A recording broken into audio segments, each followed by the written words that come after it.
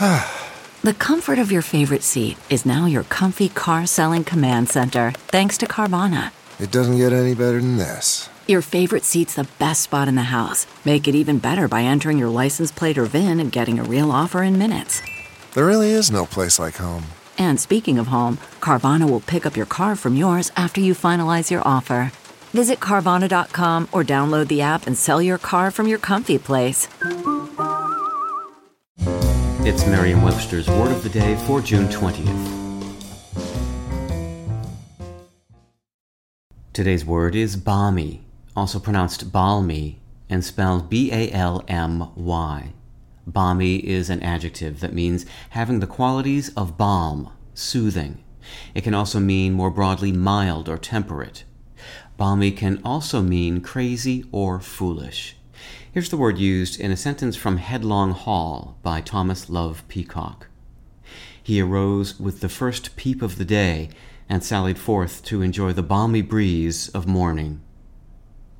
It's no secret that balmy is derived from balm, B-A-L-M, an aromatic ointment or fragrance that heals or soothes. So when did it come to mean foolish, you might wonder?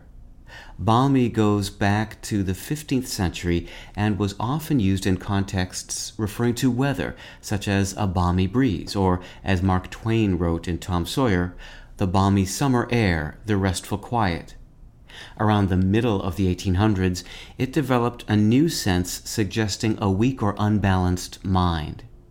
It's uncertain if the soft quality or the soothing effect of balm influenced this use. But later in the century, balmy became altered to barmy, B-A-R-M-Y, in its crazy sense. This alteration may have come about from a mix-up with another barmy, meaning full of froth or ferment.